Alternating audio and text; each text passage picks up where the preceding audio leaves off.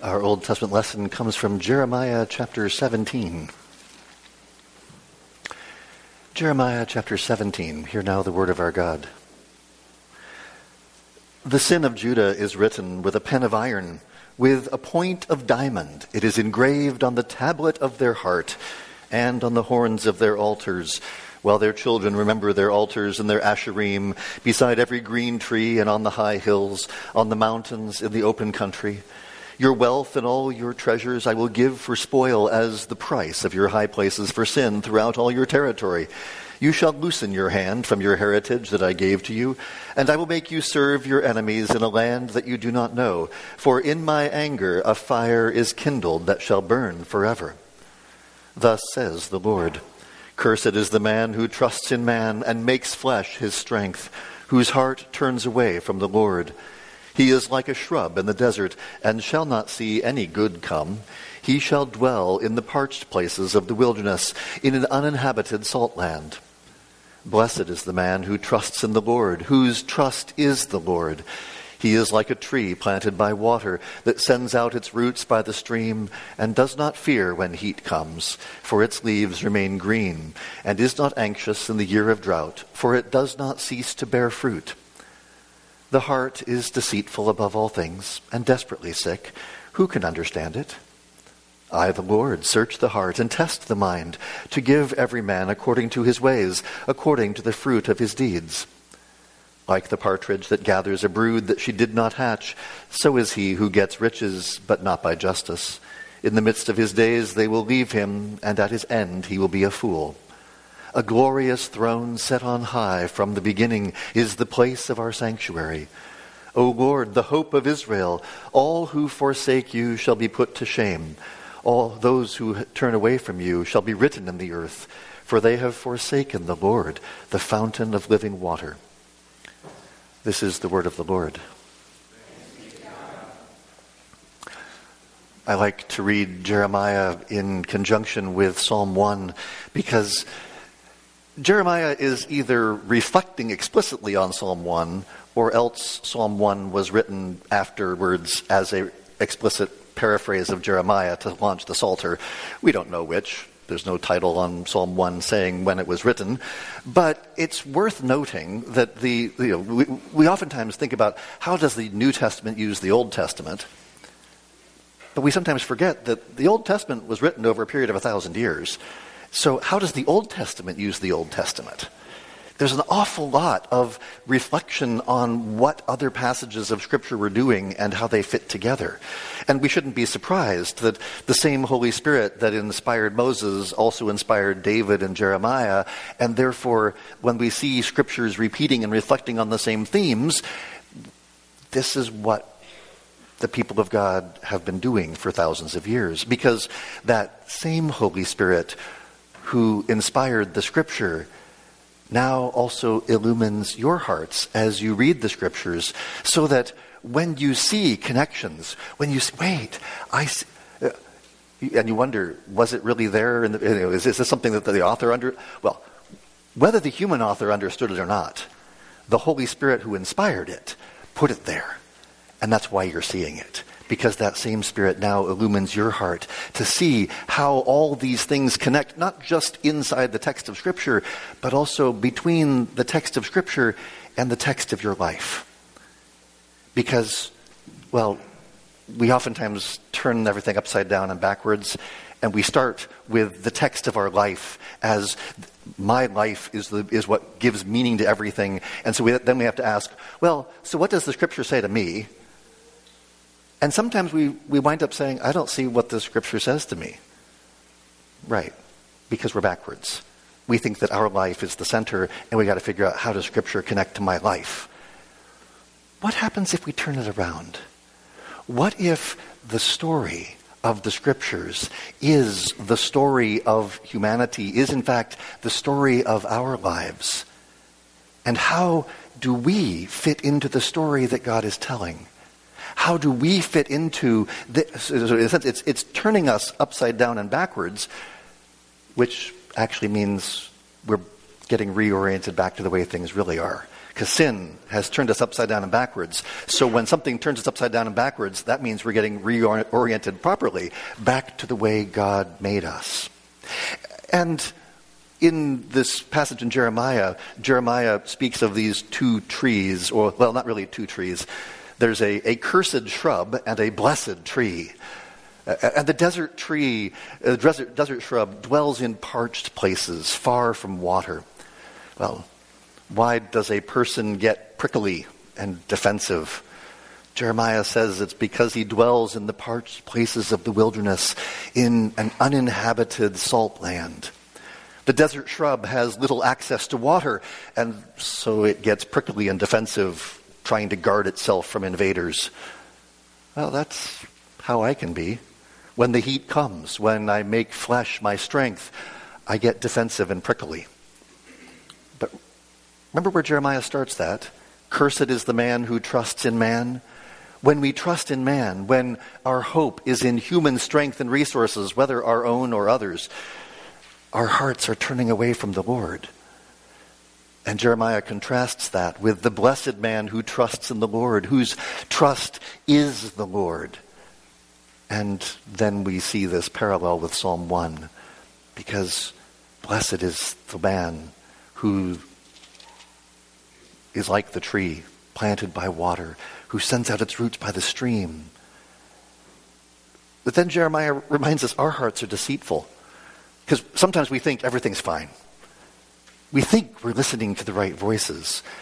But when we make flesh our hope, when we hope in human strength and resources, whether our own or others, we isolate ourselves from the river of living water. As Jeremiah says, "O Lord, the hope of Israel, all who forsake you shall be put to shame. Those who turn away from you shall be written in the earth." That's a striking way of putting it. Shall be written in the earth. It's basically buried. Our words perish. Our words fail.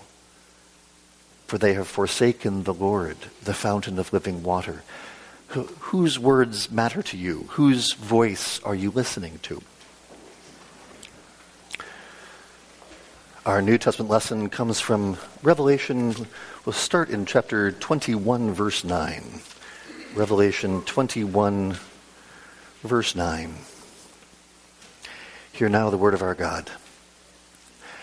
Then came one of the seven angels who had the seven bowls full of the seven last plagues, and spoke to me, saying, "Come, I will show you the bride, the wife of the Lamb." And he carried me away in the Spirit to a great high mountain, and showed me the holy city Jerusalem, coming down out of heaven from God, having the glory of God, its radiance like a most rare jewel, like a jasper, clear as crystal. It had a great high wall with 12 gates, and at the gates 12 angels, and on the gates the names of the 12 tribes of the sons of Israel were inscribed. On the east 3 gates, on the north 3 gates, on the south 3 gates, and on the west 3 gates. And the wall of the city had 12 foundations, and on them were the 12 names of the 12 apostles of the Lamb. And the one who spoke with me had a measuring rod of gold to measure the city and its gates and walls. The city lies 4 square, its length the same as its width. And he measured the city with its rod, 12,000 stadia. Its length and width and height are equal. He also measured its wall, 144 cubits by human measurement, which is also an angel's measurement. The wall was built of jasper, while the city was pure gold, clear as glass. The foundations of the wall of the city were adorned with every kind of jewel. The first was jasper, the second sapphire, the third agate, the fourth emerald, the fifth onyx, the sixth carnelian, the seventh chrysolite, the eighth beryl, the ninth topaz, the 10th chrysoprase, the 11th jacinth, the 12th amethyst. And the 12 gates were 12 pearls, each of the gates made of a single pearl, and the street of the city was pure gold, transparent as glass. And I saw no temple in the city, for its temple is the Lord God, the Almighty, and the Lamb. And the city has no need of sun or moon to shine on it, for the glory of God gives it light, and its lamp is the Lamb. By its light will the nations walk, and the kings of the earth will bring their glory into it, and its gates will never be shut by day, and there will be no night there. They will bring into it the glory and the honor of the nations. But nothing unclean will ever enter it, nor anyone who does what is detestable or false, but only those who are written in the Lamb's book of life. Then the angel showed me the river of the water of life, bright as crystal, flowing from the throne of God and of the Lamb through the middle of the street of the city. Also on either side of the river, the tree of life, with its 12 kinds of fruit, yielding its fruit each month. The leaves of the tree were for the healing of the nations. No longer will there be anything accursed, but the throne of God and of the Lamb will be in it, and his servants will worship him. They will see his face, and his name will be on their foreheads, and night will be no more. They will need no light of lamp or sun, for the Lord God will be their light, and they will reign forever and ever. This is the word of the Lord. And there you see the blessed man. You see the tree planted by streams of living water, the river that flows from the throne of God and of the Lamb, the river of living water that flows from the heart of Jesus. This is a fountain that never runs dry. This is a fountain of living water that will nourish your soul. In order for a tree to grow, it needs water. If you don't have much rainfall, then the tree needs to find some other source of water. When you drive through the Great Plains, you can always tell where the rivers are. Look for the trees. If you see trees, you know there must be some source of water there. And the tree is a picture used throughout the Scriptures. The land of Israel is generally a rather dry land. Water is a very precious commodity. When I spent a summer in Eritrea, East Africa, which has a very similar climate to Israel, I spent the summer there looking at a lot of desert prickly bushes, and there wasn't a whole lot of greenery, but except places where there was water. And then when I came back to the United States, I was landing in New York City. You might not think New York City would be this green, but oh yeah, compared to East Africa or compared to the Middle East, just this brilliant burst of green as I'm coming in. We sometimes forget that water is rare in some places. And without water, land is worthless. Water and blessing are connected in many places throughout the Scriptures. When we were going through Joshua and Judges in the evening service, you may recall that Caleb gave his daughter in marriage to Othniel, and he gave her a piece of land in the Negev as a wedding present. And she goes and checks out the land, and she comes back to her father and says, Dad, give me a blessing. Since you have set me in the land of the Negev, give me also springs of water. Great land. Land's pretty worthless without water. So when you think about the idea of blessing and the blessed man, the blessed life, the blessed way of living, the idea of blessing throughout the Scriptures is to live at peace in the promised land with the promised seed, and one of the foremost blessings of God to Israel was that if they walked in his ways, he would open to you his good treasury, the heavens, to give the rain to your land in its season, and to bless all the work of your hands. But if they rebelled, God said in Deuteronomy 28, the heavens over your head shall be bronze, and the earth under you shall be iron. The Lord will make the rain of your land powder. What does that mean? From heaven, dust shall come down on you until you are destroyed. You'll get sandstorms instead of rain. There's a difference, obviously. Think of the Dust Bowl back during the Great Depression and what happened when a wall of dirt and sand traveled from Oklahoma to New York City. Yeah, New York City saw the results of the Dust Bowl as this dust cloud traveled all the way across the country. The blessed man is like a tree planted by streams of water. The blessed man has a source of life-giving water that does not dry up. As we come to the book of Psalms, as we come to Psalm 1, we need to see how Psalm 1 functions as the doorway, as the gate to the whole of the Psalter. As Psalm 1 calls you to remember the day of judgment. Remember that the judgment of God is coming. And will you stand in the congregation of the righteous, verse 5, or will you sit in the seat of scoffers, verse 1? Because the question that launches the Psalter is, who are you listening to? Whose voice matters most to you? Blessed is the man who walks not in the counsel of the wicked, but his delight is in the law of the Lord. Psalms 1 and 2 are the only two psalms in the whole of Book 1 of the Psalm. Book 1 is from Psalms 1 to 41. But the first two psalms are the only ones that have no titles. It suggests that they were placed here at the beginning of the Psalter in order to set up the whole book of Psalms. And there's a way in which, really, Psalms 1 and 2 will fit together to set up what the whole of the book of Psalms is doing. Psalm 1 is often referred to as a Torah psalm. That's the word for law. His delight is in the law, the Torah of the Lord. And on his law he meditates day and night. It celebrates God's laws. Psalm 2 will be a Messiah psalm, a psalm that celebrates God's anointed one. And law and Messiah relate more closely together than you might think. When you think of law, what do you think of? Rules, do's and don'ts. That tends to be where we go with the word law. And that tends to be how the English word law is used. But Torah, the Hebrew word translated law, has a much wider range. For instance, the Jews refer to the 5 books of Moses as Torah. And they don't mean that, oh, well, that's where you'll find those rules scattered here and there.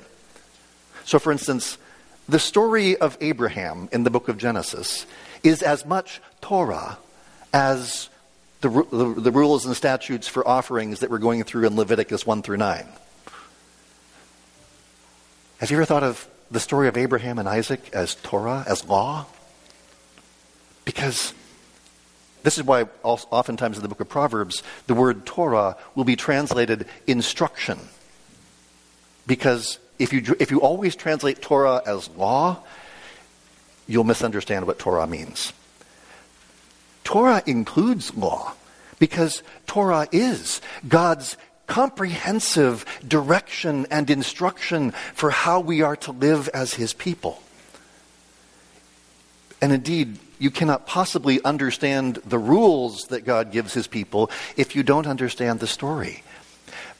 I don't know if you've ever noticed this, but when you're reading through Exodus, Leviticus, and Numbers, there's a story that holds the whole thing together. And then there are these rules that are interspersed at various points throughout the story. And it's easy for us to just sort of go, oh, okay, now we take a break from the story, and now we read about the rules. But when you read carefully, you start noticing, actually, these rules are closely related to the stories we just heard. The stories and the rules go together. God's story of our lives and his rules for how we live actually go closely together. It's God's Torah. It's his instruction. It's his direction. So if you, please don't hear me as saying, oh, Torah means something less than God's law for how you should live. Oh, it is God's law for how you should live. But law doesn't mean just sort of this sort of legalistic rule, sort of just do this. No, it's a comprehensive pattern and picture of this is the life of the blessed man. This is the life of the one who lives in fellowship with me. And let me give you stories as well as rules, because if you want to understand how the rules work, read the stories. If you want to understand what the stories are about and where they're pointing you, see what God says about how to live. And so that's what's happening here at the beginning of the Psalms. The book of Psalms will mostly consist of prayers and songs of praise and laments. But Psalm 1 is different. Psalm 1's more of a poem about the blessed man. And as we'll see next time, Psalm 2 will then show us the Messiah, the Lord's anointed. And a couple times further down in the book of Psalms, this will happen again. Psalms 18 and 19 will be a Messiah psalm in Psalm 18, together with a Torah psalm in Psalm 19, which we used in our prayer of confession today. And then in book 5, Psalm 118 is about Messiah, and Psalm 119 about Torah. These sort of Messiah and Torah are placed side by side at these three key junctions in the Psalms in order to help us understand what are the Psalms doing as a whole. Because while Psalm 1 is the opening to the Psalms, it's not particularly a prayer. It's a wisdom meditation. It's a poem about the two ways, the way of the blessed man, the way of the righteous, and the way of the wicked. Psalm 1 warns us not to be enamored of the company of the ungodly. Blessed is the man who walks not in the counsel of the ungodly, nor stands in the way of sinners, nor sits in the seat of scoffers. There's a progressiveness to that triad of thoughts. When you listen to the wrong people, there's a pattern that follows. It starts by walking in the counsel of the wicked. Who are your closest friends? Do they call you to delight in the law of God, or do they urge you to live according to your own desires? And the psalmist is implicitly saying, cursed is the man who walks in the counsel of the wicked, because no matter how well-intentioned he is, it's only a matter of time before walking becomes standing, because you're not walking anymore now. Now you're standing around and you're sort of hanging out here. And then pretty soon you're not just standing with them, now you're sitting in the seat of scoffers. What happens when you sit in the seat of scoffers? Well, what do people who sit in the seat of scoffers do? They scoff. And now you're one of them. You started off just walking together, and then you're standing with them, and now you're sitting with them because you're one of them. The one who walks in the counsel of the wicked and who then stops to stand around and talk in the way of sinners will sit in the seat of scoffers. You will now call others to join you in the mocking. So the truly blessed man is one who walks not in the counsel of the wicked. Paul warns us about this in 1 Corinthians 15. Do not be deceived. Bad company ruins good morals. But also this threefold pattern of walking, standing, and sitting ought to give us an insight into the contrast. The blessed man does not walk, stand, or sit with the wicked because his delight is in the law of the Lord. And this is where, again, Torah carries that broader sense of instruction. The blessed man does not listen to the counsel of the wicked, but delights in Yahweh's counsel. Indeed, the whole of the Torah is the Torah here. The Torah of God. By putting this at the beginning of Psalm 1, the psalmist is saying, pay attention to now the whole book of Psalms, because the Psalms is also the Torah of God. There are the 5 books of Torah, the 5 books of Moses, and now there are the 5 books of the Psalms, which is very intentionally patterned after the 5 books of Moses. And the psalmist is saying, pay attention to what follows, because in these 5 books, you will also find the same Torah that you heard in the books of Moses. Our habit today is to read the Bible in terms of our own experience. We take our own life as the standard and we ask, how does the Bible fit into my life? But that's actually the counsel of the wicked. Because if we delighted in God's Torah, if his stories and rules were what brought us pleasure and delight, then we would take his Torah as the standard for our life. And we would ask, how does our life fit into the story that he is telling?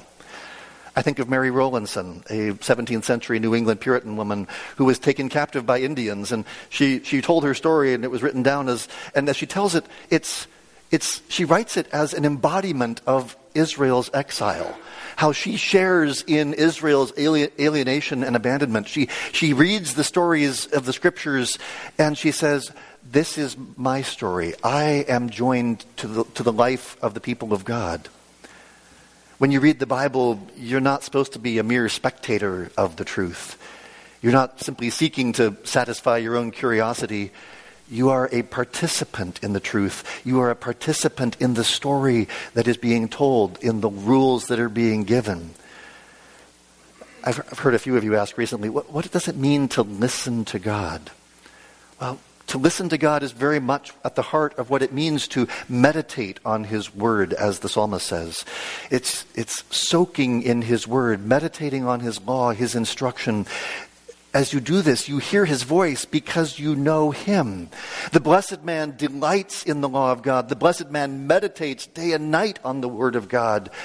Because meditation, it means to chew, to ruminate, to think deeply. You can take a particular passage, a verse, even a word, and reflect on what this means. I mean, in Eastern meditation, the goal of meditation is to empty the mind.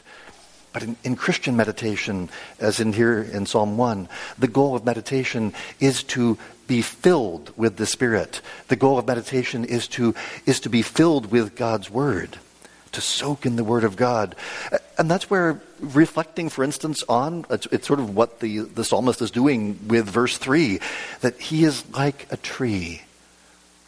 What does it mean to be like a tree? Well, the righteous will come to this altar and drink deeply from its refreshing streams, finding life-giving water in its songs. The picture of the tree is valuable because this tree yields its fruit in its season, and its leaf does not wither. Fruit and foliage are both important. In one sense, fruit is what the tree lives for, it's what the tree's purpose is. But without foliage, there will be no fruit. The summer sun is both essential to the ripening of the fruit, but also threatening, because the sun can make the fruit and the foliage wither. The threat of withering is very real. But notice, not because the blessed man is ungodly. Far from it. The godly face the prospect of withering not because they are ungodly, but because they are godly. Because this is where book 1 of the Psalms, as we go through Psalms 1 to 41, there's a lot in these books, these Psalms, about the threats, the dangers, the withering of the righteous.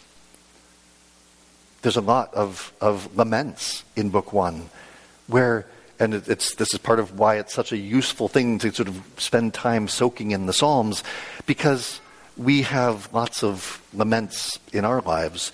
And part of what we see in book 1 of the Psalms is that there are lots of dangers and threats to the godly. But Psalm 1 was placed here in order to remind us that these threats are not the end of the story. In all that he does, he prospers. Everything that he does thrives. Now, as we go through book 1, we'll see. There's lots of times when David is not thriving. There's lots of times when David is at his wit's end. In order for Psalm 1 to be true, we have to have an eschatological vision. Where is the story going? When we say that in all that he does, he prospers, that doesn't mean that everything. This is not one of those like, everything's fine. I was in a church like that where those people, I'm sure they had problems in their lives, but on Sunday morning that wasn't allowed. On Sunday morning, everybody was fine. Everybody was blessed. Everybody was happy. Everybody. You know how exhausting it would be to try to pretend that was true? But the blessed man is the one who delights in the law of the Lord, talking of that law, meditating on that law, ruminating and rejoicing in the word of the Lord. Book 1 and book 2, actually, Psalms 1 through 72 will be called the songs of David, the prayers of David. And even though some are written by other authors, it certainly refers to books 1 and 2 are about what does it mean to seek first the kingdom of God when the king is on the throne. And that is where we are. The king is on the throne. Does that mean that everything's fine now? No, we don't yet see everything under his feet. But we see Jesus.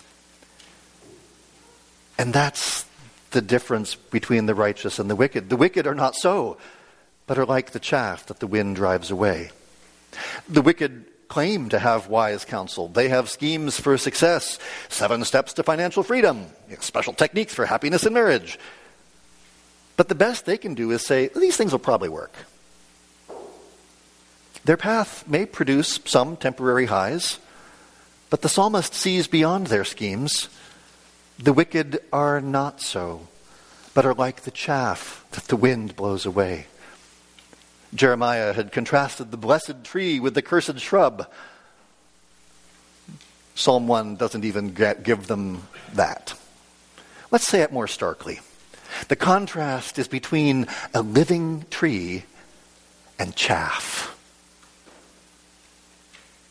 You see, the desert shrub, if you just gave it more water, it would probably do pretty well. The problem with the wicked is not that they don't have enough water. You can pour water on chaff all day long. Nothing will grow. Well, maybe some mold. But you can read scripture to the wicked all day long. It doesn't change their hearts. They are like the chaff that the wind drives away. They are the byproduct of the harvest. The chaff was part of the plant while it was growing, but now it is fit for nothing but destruction. Therefore the wicked will not stand in the judgment, nor sinners in the congregation of the righteous. When God judges the nations, when he separates the sinners from the congregation of the righteous, those who walked in the counsel of the wicked, who stood in the way of sinners, who sat in the seat of scoffers, will not stand. The wicked will not stand in the judgment, nor sinners in the congregation of the righteous. For the Lord knows the way of the righteous, but the way of the wicked will perish. God did not give his law, his Torah, his instruction simply as good advice. Maybe you should try it. No, he gave it as the way of life, the way of blessing, the way to all good things. The man who walks in his ways, who delights in his instruction, will indeed stand in the judgment and be found in the congregation of the righteous. For the Lord knows the ways of the righteous, but the way of the wicked will perish. What does it mean that the Lord knows the ways of the righteous? Doesn't God know everything? Of course. So what does it mean for the Lord to know the way of the righteous? Augustine said it wisely. To be unknown to the Lord is to perish, and to be known by him is to remain. What did Jesus say to those who cried out, Lord, Lord, didn't we do all sorts of miracles in your name? Did he say, depart from me, you have misunderstood the doctrine of total depravity? No. He said, depart from me, I never knew you. For the Lord to know the way of the righteous, this is not just has intellectual information about. It means that he knows us and loves us. Psalm 1 stands at the beginning of the Psalter calling Israel to delight in God's Torah, in the instruction of the Lord. Israel was called to live as the congregation of the righteous, to be that tree planted by streams of water and prosper in all their ways. How'd they do? Not so good. But through the centuries, faithful Israelites sang this psalm, hoping and praying that God would establish his congregation of the righteous, that he would vindicate the righteous and condemn the wicked. Ezekiel speaks of his vision in chapter 47, that a stream of living water, it starts off as a trickle, flowing from the temple, giving water to the tree of life, indeed a forest of life-giving trees. That's the source of the picture that Revelation uses in Revelation 22. And as Jesus grew up, he grew up in a faithful Israelite family. Mary, thanks be to God, would have taught him to sing the Psalms. In the temple, he would have sung them. As he sang the Psalms, he saw that they were all about himself. All of Israel's history was pointing to him. Indeed, he was one who, when he sang the Psalms, as he read the Scriptures, he saw his life was embodied in that story. And Psalm 1 takes on new light when we sing it in Christ. Because Jesus, the Messiah, is indeed the blessed man. He never once walked in the counsel of the wicked. He alone refused to stand in the way of sinners. And he never sat in the seat of scoffers. It's worth noting. He spent lots of time with those people. It's not that you can't spend time with them, but he never once sat in the seat of scoffers. He never joined them in their endeavors. His delight was in the Torah, the instruction of the Lord. On his law he meditated day and night. He was tempted in all ways like us, but without sin. And even in the midst of his temptation, the law of God remained his counselor. When the devil tempted him, he delighted in the law of his Father, and quotes Deuteronomy back to the devil. Jesus indeed is like a tree planted by streams of water. When Jesus says, I am the vine, you are the branches, he suggests that we are not the blessed man by ourselves. We become the blessed man by being united to him. He is the blessed man. He is the one who is the tree. But by being engrafted into him, we also become the blessed man in him. Jesus is the tree planted by streams of water. As Jesus says, abide in me and I in you. As the branch cannot bear fruit by itself unless it abides in the vine, neither can you unless you abide in me. But when you abide in him, you do bear fruit in him who is the tree. How do you abide in Jesus? Well, Jesus says, by this my Father is glorified, that you bear much fruit, and so prove to be my disciples. As the Father has loved me, so have I loved you. Abide in my love. If you keep my commandments, you will abide in my love, just as I have kept my Father's commandments and abide in his love. This is my commandment, that you love one another. Psalm 1 called Israel to delight in the law of the Lord, and they would live. Well, Jesus is the one who delighted in the law of the Lord and who stood in the day of judgment. And so the only way for us to delight in the law of the Lord is to abide in Jesus and keep his commandments. We sing Psalm 1 in him as those who abide in that tree. If without singing Psalm 1 about Jesus, we would have to sing it tentatively. I hope this is me. I'm not quite sure. But when we sing Psalm 1 in Jesus, we sing it with confidence because I am in Christ. And because I am in Christ, this is about me too. And as we come, we then learn how to speak as his words, as we meditate on his words, as we ruminate, as we chew on them, as we digest them, then we begin to also speak them back. Lord, speak to me that I may speak. So let us pray. Lord, help us, because we have nothing apart from you. And so we ask that you would have mercy upon us for Jesus' sake, that you would help us to hear your word, to meditate on your law, to rejoice and delight. Lord, help us, because we have so torn apart things that belong together, and we too often think of your word as a chore to be tackled rather than a delight and a joy to find our life in. Lord, help us, and grant that we might hear the voice of your Son, and that we might be filled with your Spirit, that we might live together as your people. In Jesus' name, amen.